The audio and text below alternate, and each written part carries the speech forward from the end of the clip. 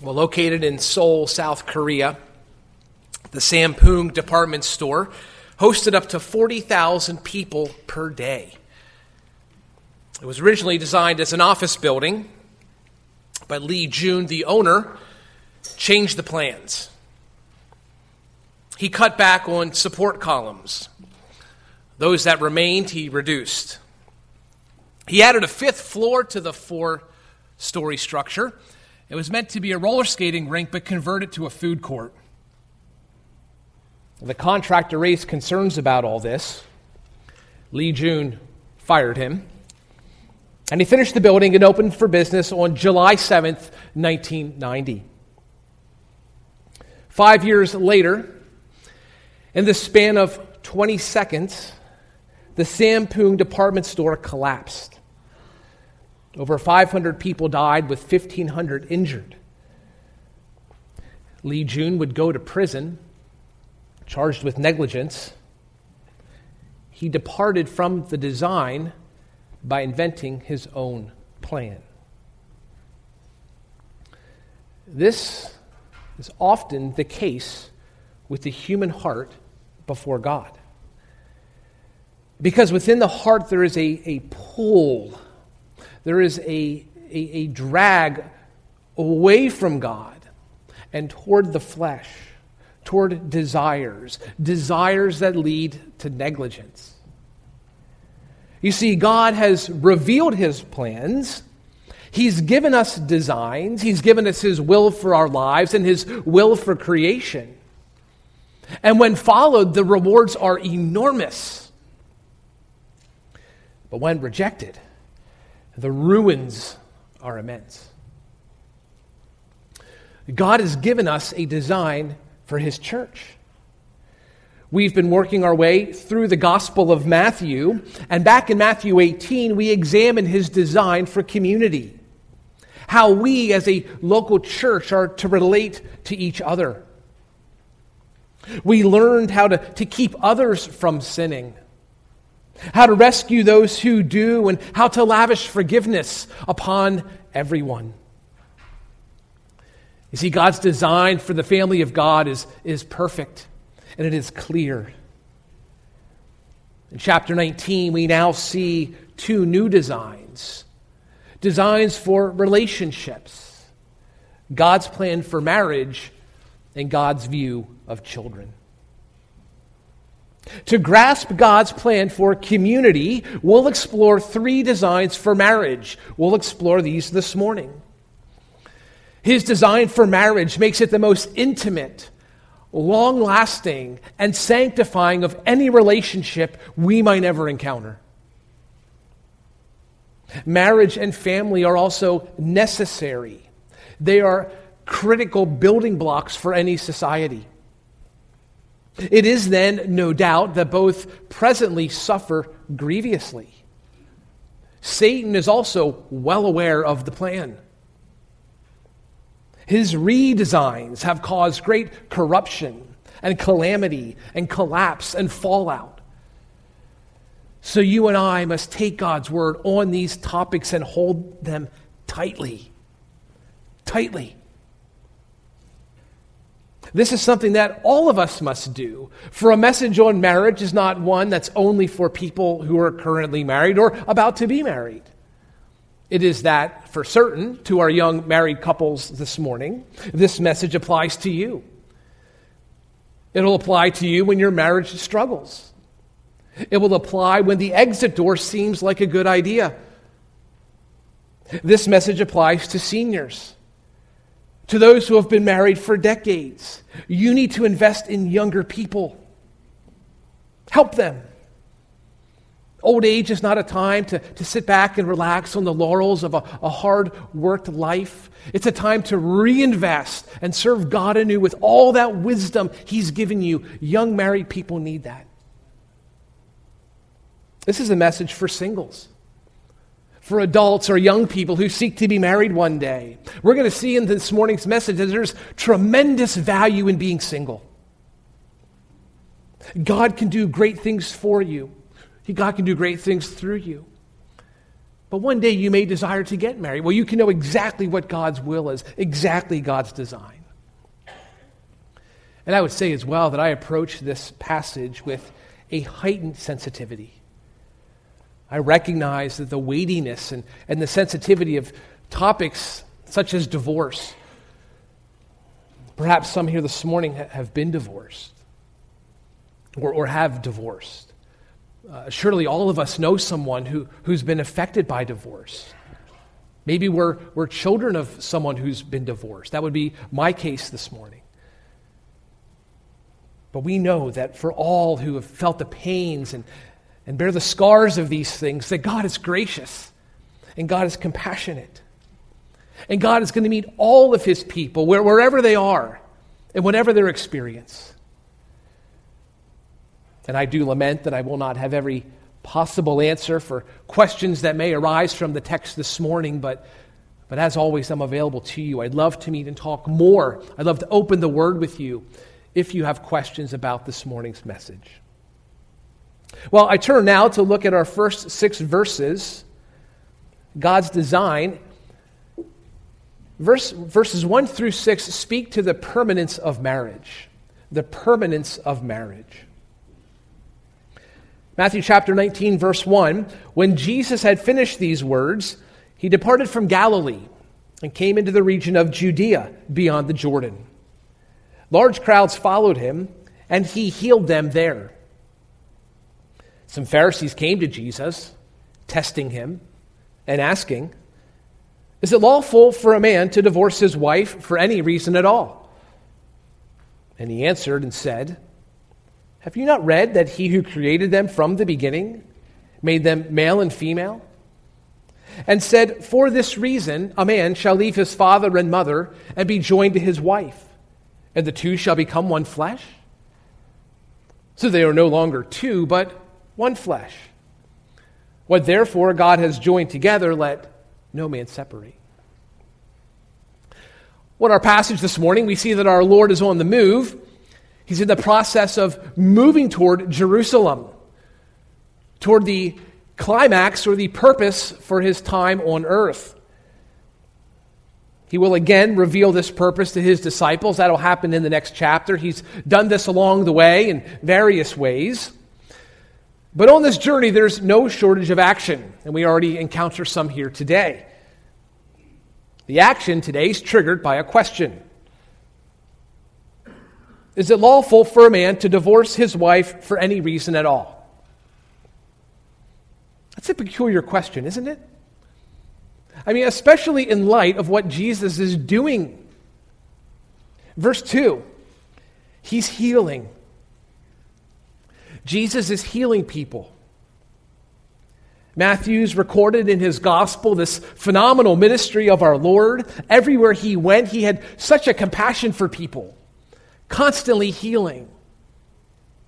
In chapter 4, it was demoniacs and epileptics and paralytics. In chapter 15, the lame and the crippled and the blind and the mute. In chapter 14, when people recognized him, they would spread the word throughout the countryside to come and see this man. Even touching the fringe of his cloak cured the sick. Is it lawful for a man to heal? Is it lawful for a man to divorce his wife? These Pharisees asked this question in the midst of ministry. We know that they're not rooting for Jesus. Matthew's presented them as his antagonists. They're testing Jesus. That same word is used back in Matthew chapter 4 of Satan, testing Jesus in the wilderness. The question is meant to divide, to cause Jesus to pick a side. You see, in this time, there were two main views on divorce. If Twitter were around, the topic would be trending. John the Baptist literally lost his head for taking a position. There were two rabbis that represented two different views on divorce. The first was Rabbi Shammai. The thinking of the Pharisees would be that if they could get Jesus to affirm one of these two positions, he would divide the people. The people in the opposing position would then find themselves at odds with Jesus. We might call Rabbi Shammai the conservative. He taught that divorce could only happen in the case of fornication. It was only through sexual unfaithfulness that divorce was permitted. Rabbi Hillel was the other view, and he would be the liberal. We'd call him more of the liberal view on divorce. A man could divorce his wife for any reason. Burning dinner, showing her ankles, and letting her hair down. And yes, it was a very one-sided society. Women did not have the same initiative that men did to pursue divorce. How will Jesus navigate this minefield? How will he be able to answer without causing some kind of explosion among the people? What does he do? He goes to the Word of God. Jesus held a high view of Scripture. And notice in our passage that Jesus did not unravel a scroll seeking to find chapter and verse to reply. He knew it. He memorized the Word of God. Throughout his ministry, Jesus quoted from at least 14 different Old Testament books.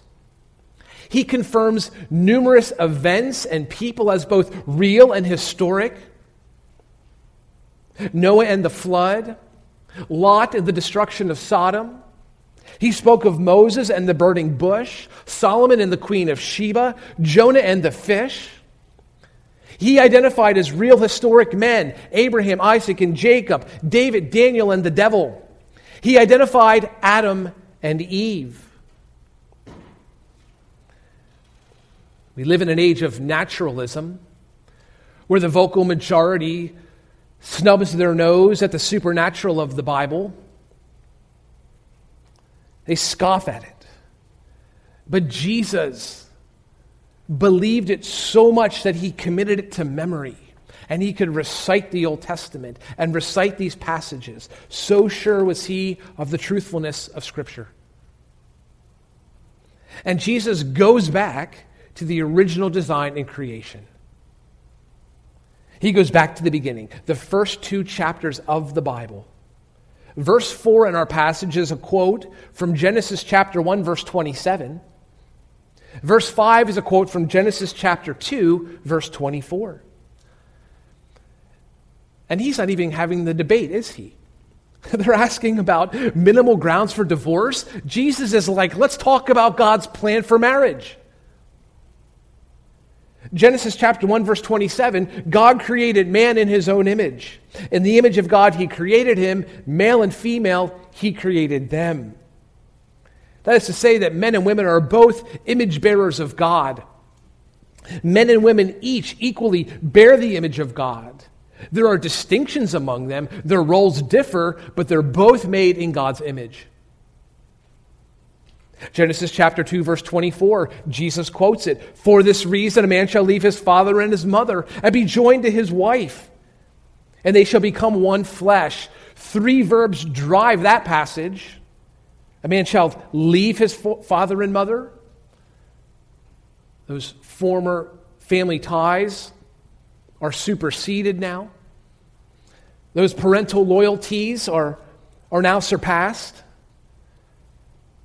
We see this at a wedding in the West. It's the giving of the bride. The father walks the bride down the aisle. It's a picture of that bride coming out from under his household and now being united in one flesh to a man. Jesus says he is to be joined to his wife. The King James Version uses the word cleave. That has a nice ring to it. To leave and cleave. That's the design. And the end of verse 5 confirms that unity. The two shall become one flesh. Permanence is the design. It's a unity to remain unbroken till the rapture or death. So they are no longer two, but one flesh. What therefore God has joined, let no man separate. And this, after all, answers the question. Is it lawful for a man to divorce his wife? And Jesus says, let no man separate. In these few verses, our Lord has also spoken to the culture of our day. He has stated God's unchanging plan. Now, I want you to see in these verses that God has a design, that God has established the design, that God controls the design, that at no point does any person or movement or court, do any of them come along, do any of them have permission to change God's design. Many attempt to. In verses 4 and 5, Jesus will find himself in the crosshairs of contemporary culture. People hate these beliefs. If you follow Jesus, if you stake your claim and believe wholeheartedly what Jesus teaches in verse 4 and verse 5, you will encounter resistance at some point. What does Jesus say? He says, God creates. That statement itself may make some bristle. Because if God creates, that means that I might have some accountability to him. The creation of God means that there is a God, that there's some form of servitude or lordship involved on my part to him. And if God created, something else didn't, evolution is fiction. He who created them from the beginning made them. 3 times in Genesis chapter 1, verse 27, the Bible says he created them, or God created. And that Hebrew word means that it's something out of nothing, which is exactly what God did. God creates. And God creates males and females. God creates males and females without error.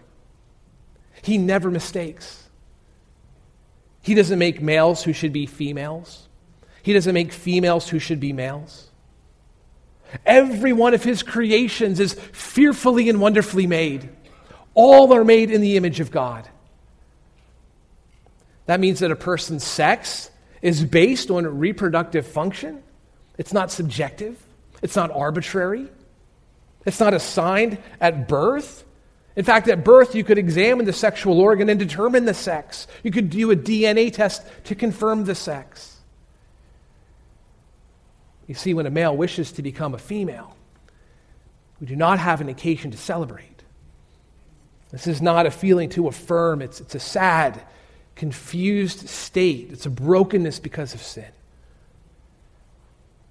That's a target for the compassion of God and for the clarity that the gospel brings. There's an entire alphabet in need of our mercy. L, lesbian. G, gay. B, bisexual. T, transgender. That's been our discussion so far. Q, queer. That tends to be a blanket term. I is intersex. They appear to be biologically atypical. A is asexual, feeling no attraction. And plus is to include anyone that might be missing. You see, the massive distortion and confusion sown by Satan shows just how important male and female is to God, that he would target it on this level. He's after marriages as well. What did Jesus teach in this passage? That marriage is forever. Now, there is an exception for divorce. We're going to see that in verse 9. But Jesus begins with God's design. He says, let no man separate. That is to say that God's design for a marriage is to be monogamous. It's to be a heterosexual union. Union means God joined. Notice that in verse 6, by the way. Wherever you see a marriage, you see a union joined by God. Monogamous means one partner. Heterosexual means opposite sex. And because a marriage is between one man and one woman, that takes me to one more design we can observe this morning, that same-sex marriage is impossible. The concept itself is an oxymoron. It's like a square circle. It's impossible. Why is this so? Because God designed marriage. And when God designed marriage, he designed marriage to be between a male and a female. You can't have a marriage with a man and a man or a woman and a woman. It doesn't even matter what the highest court in any land would say. God has still not granted permission to redefine his designs. It's not even necessary when God has created all things good from the beginning. Going back to Genesis, Jesus teaches God's design. And it's a wonderful plan. If followed, we don't need to ask the questions of the Pharisees. But this idea of marriage remaining permanent, it takes effort. And for some of you this morning, it's very little effort. For others, you come in this morning exhausted from the effort. The Bible has a lot to say about how we keep our marriage permanent. But I want to point you to just one passage this morning. If you've never read this before, or if you haven't tried it, this is the secret to a successful marriage. And if you are doing this, this is no secret. It's just one more confirmation that the Bible is true in all that it says. Ephesians chapter 5, verses 22 to 33 spell out the key to a fruitful marriage. Read it with your spouse tonight. Husbands, read this to your wives tonight. Wives, ask your husbands to read this to you tonight. In summary, wives are to respect their husbands, and husbands are to love their wives. You see, when God created male and female, he hardwired something within males and females.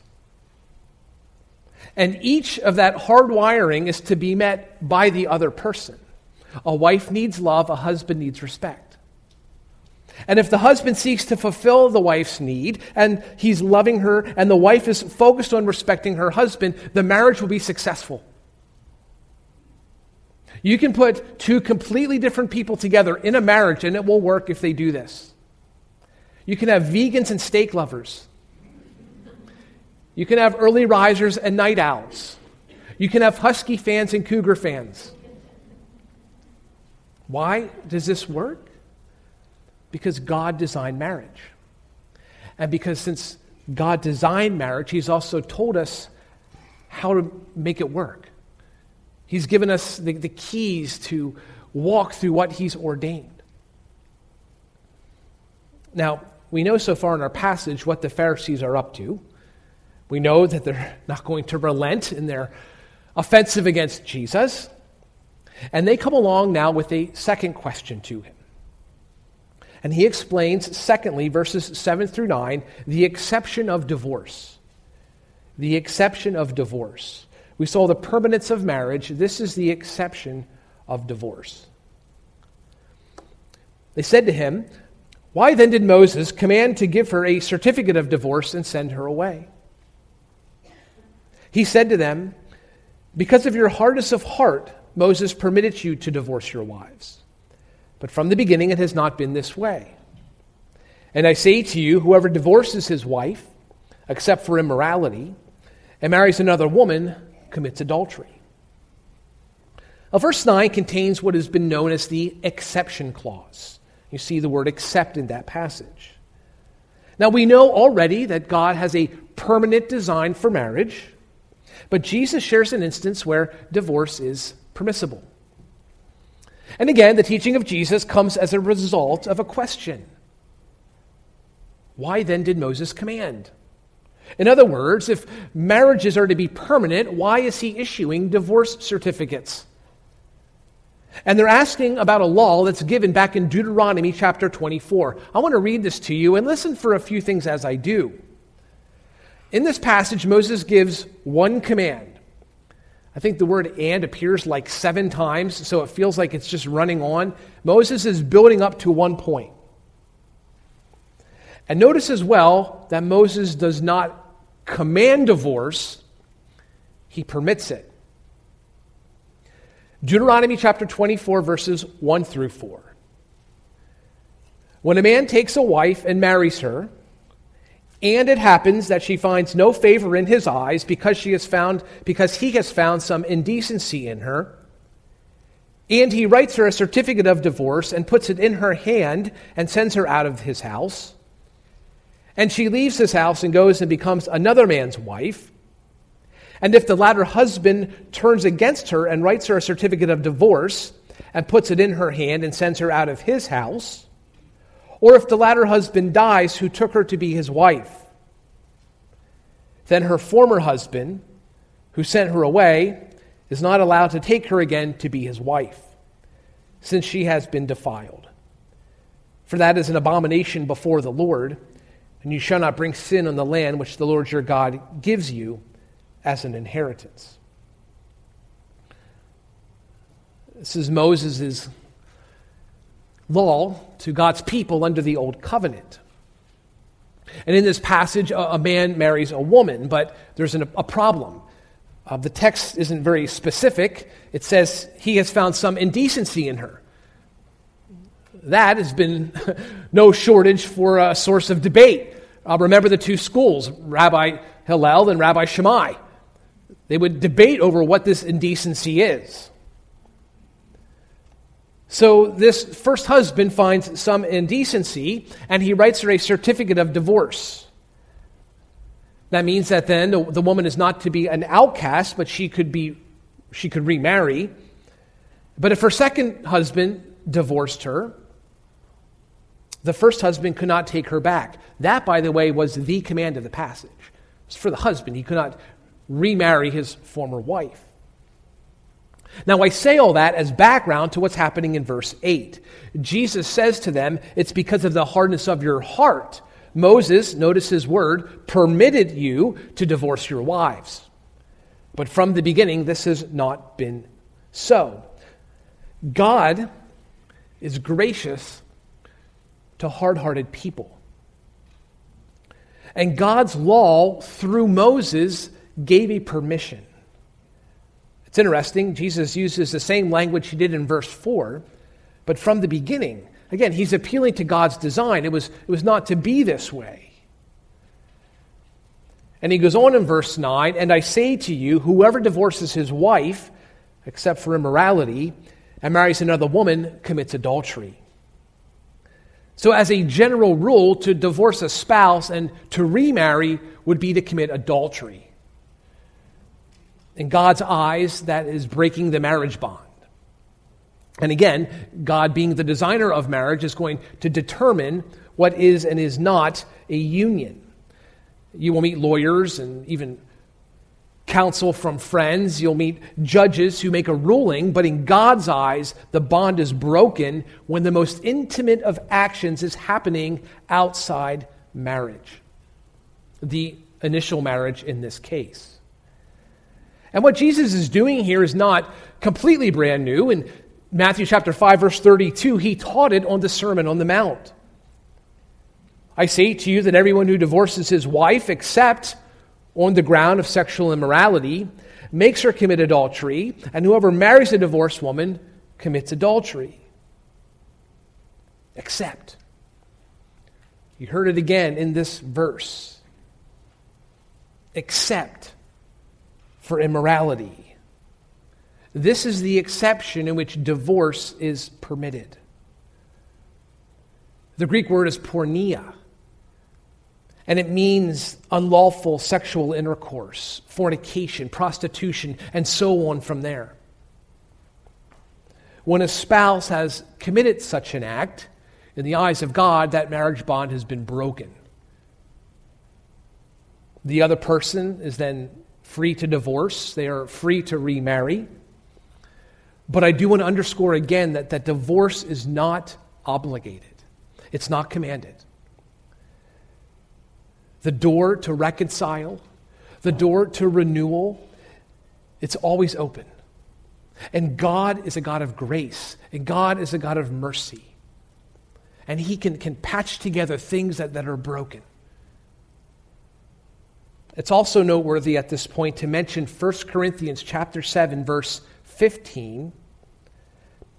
The New Testament provides a second exception for divorce. If the unbelieving one leaves, let him leave. The brother or sister is not under bondage in such cases, but God has called us to peace. That is to say, if an unbelieving spouse divorces a Christian, there's an allowance for that divorce to take place. But again, in both passages, divorce is not required. It's permitted. Sadly, in our world, it's invited. One online divorce service promises papers for as low as $139. Another's ready to file in 30 minutes. Presently, there are no-fault divorces, there are at-fault divorces, there are summary divorces, there's uncontested divorces, there's collaborative divorces. Oprah's website lists, quote, 16 signs it might be time to get a divorce. And the longest-running court show of all time, topping off at 39 seasons, is Divorce Court. It's a spectacle for entertainment. But none of these speak of the wounds or the sorrows or the pain. None of them offer mercy or love or hope. Believers, that's our job. That's up to us as the community of God to love people and to help them. The church alone has something unique to give those who have experienced divorce or who have been harmed by its effects. The church has the gospel. We have the Word of God. We have the Holy Spirit living within her. To our point last week, we've been forgiven much and can understand forgiveness. We can empathize with sin and with brokenness, and we know how to forgive, and we can point people to Christ who forgives. You see, divorce is an opportunity for the church to be the church. You know, I've already seen some things at Immanuel. I'm convinced that this church can be a church that's known around town as the place people go when they're hurting, if we want to be that. If we want to go that far and put ourselves out there, if we're willing to invest in people's lives on that level, we can be known as that church. Because God has given us all that we need in Christ and all that we need in His Word and in the gospel. We can help people when marriages don't last forever and when divorce hurts. Jesus teaches us marriage, and He teaches on divorce. And finally, in our passage, He teaches on singleness. It's the third design. There's a value in singleness. It's the value of singleness. Matthew chapter 19, verse 10. The disciples said to Him, "If the relationship of the man with his wife is like this, it is better not to marry." But He said to them, "Not all men can accept this statement, but only those to whom it has been given. For there are eunuchs who were born that way from their mother's womb, and there are eunuchs who were made eunuchs by men, and there are also eunuchs who made themselves eunuchs for the sake of the kingdom of heaven. He who is able to accept this, let him accept it." We see our third point here is another response from Jesus. This time it's to a statement by His disciples. If the relationship of the man is like this, it is better not to marry. In other words, if being married is this hard, why not remain single?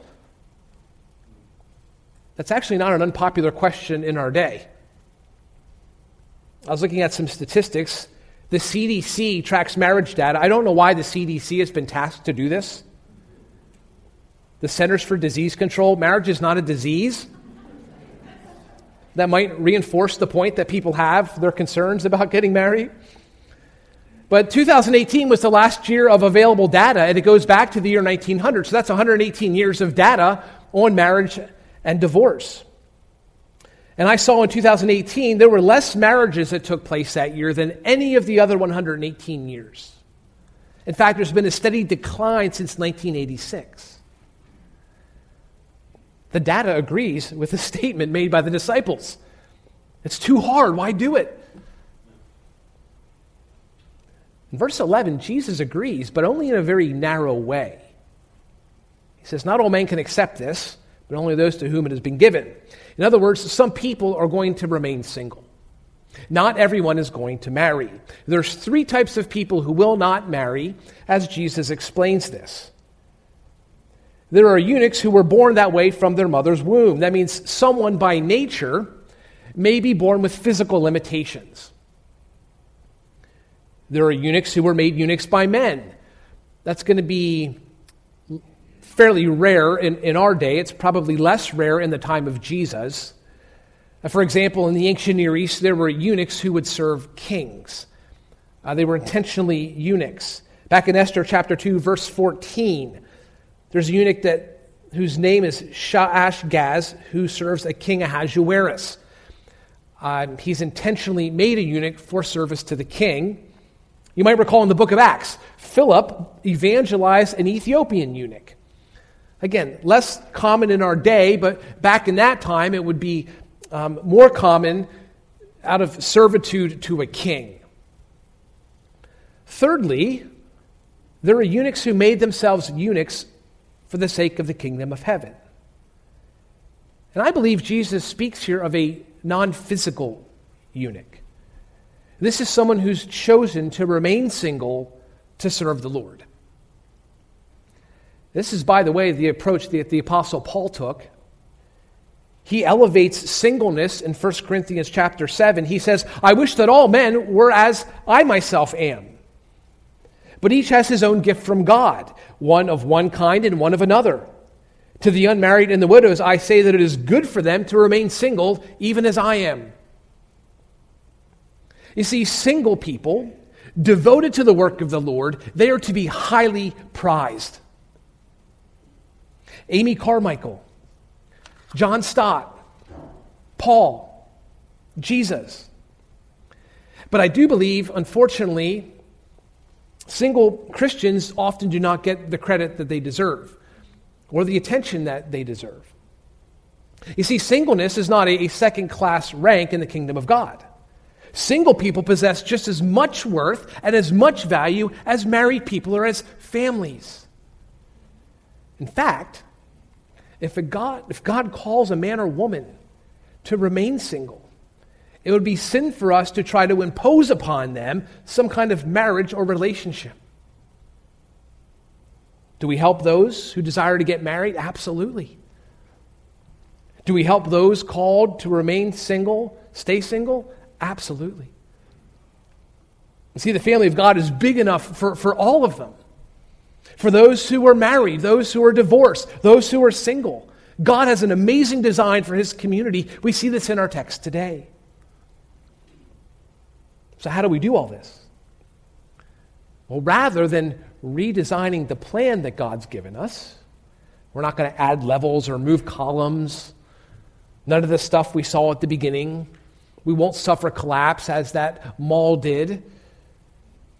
Let's say for the marrieds, for the divorced, for the single, to those who are seeking marriage this morning, to those who are wanting out of marriages, to seniors who can help the rest of us, how are we to live? Well, I go back to Matthew 18. 2 words from our last 2 messages: humility and forgiveness. If you're single this morning, walk before the Lord in humility. If you're single this morning, you're going to have much temptation to put yourself at the center of life and to curtail things around your personal interests and your timetable. But make Christ the center of your life. Live all of your life for the glory of God. You have a unique way of doing that married people or people with families do not have. If you're divorced this morning, let forgiveness be your banner. You've received the forgiveness of Jesus. Be freed from the prison cell that unforgiveness brings. It's your freedom. It's to your health. It's for your walk with Christ. Be known for forgiveness. And if you're married this morning, let humility and forgiveness be your left shoe and your right shoe. Put these two on every morning you step out of bed. Forgiveness and humility will let your marriage last. Be humble and forgiving toward your spouse. Now, my analogy does break down because I see lots of room in my own marriage where I need to be humble and I need to be forgiving. I've got a left shoe with a hole in it and a right shoe with a scuff on it. My wife would say, your shoes stink some days. But today is also a day to recognize our failures, to confess them to God, and to go anew in His grace as people of humility and people marked by forgiveness. God has been kind to give this plan to us for the married, for the divorced, and the single. Amen. Let's pray. Oh, Lord Jesus, you speak the wisest of words. And you've shared with us your Father's design for marriage. Oh, Father, we pray for us that we would be marked by humility, that we'd be marked by forgiveness, that wherever we are, married, divorced, single, that we would find our value in the Lord Jesus Christ, and that we would live all of life for Him. Give us that grace. In Jesus' name we pray. Amen.